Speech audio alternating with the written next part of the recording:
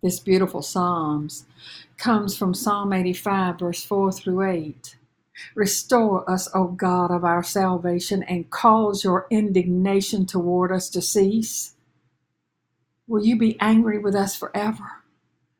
Will you prolong your anger to all generations? Will you not yourself revive us again, that your people may rejoice in you? Show us your loving kindness, O Lord, and grant us your salvation. I will hear what God the Lord will say, for he will speak peace to his people, to his godly ones, but let them not turn back to folly. I tell you, when I turn on the news and I see the mass killings of innocent people, I know the heart of God is troubled and saddened and even angry. See, many of his chosen people, those people that he created for himself, have turned against him, turned from his teachings, and turned from his guidance. So what can we do? We can and we must continue to be the light of Christ. We can never fall off course, no matter how bad things get. And the prophecy is it's going to get a lot worse.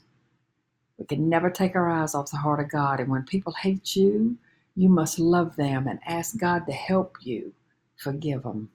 And when they hate themselves, it's time to show them the compassion of Christ.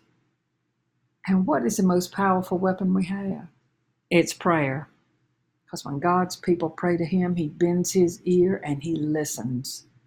If my people who are called by my name will humble themselves and pray and seek my face and turn from their wicked ways, then I will hear from heaven and I will forgive their sin and I will heal their land.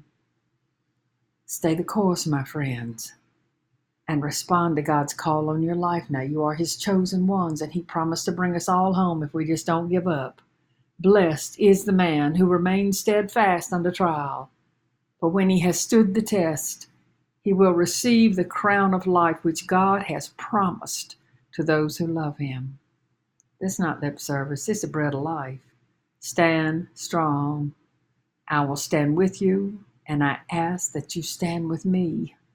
Let us pray together for the healing of this nation, the softening of hard, bitter, confused, and twisted minds and hearts, and the return to the ways of our Lord.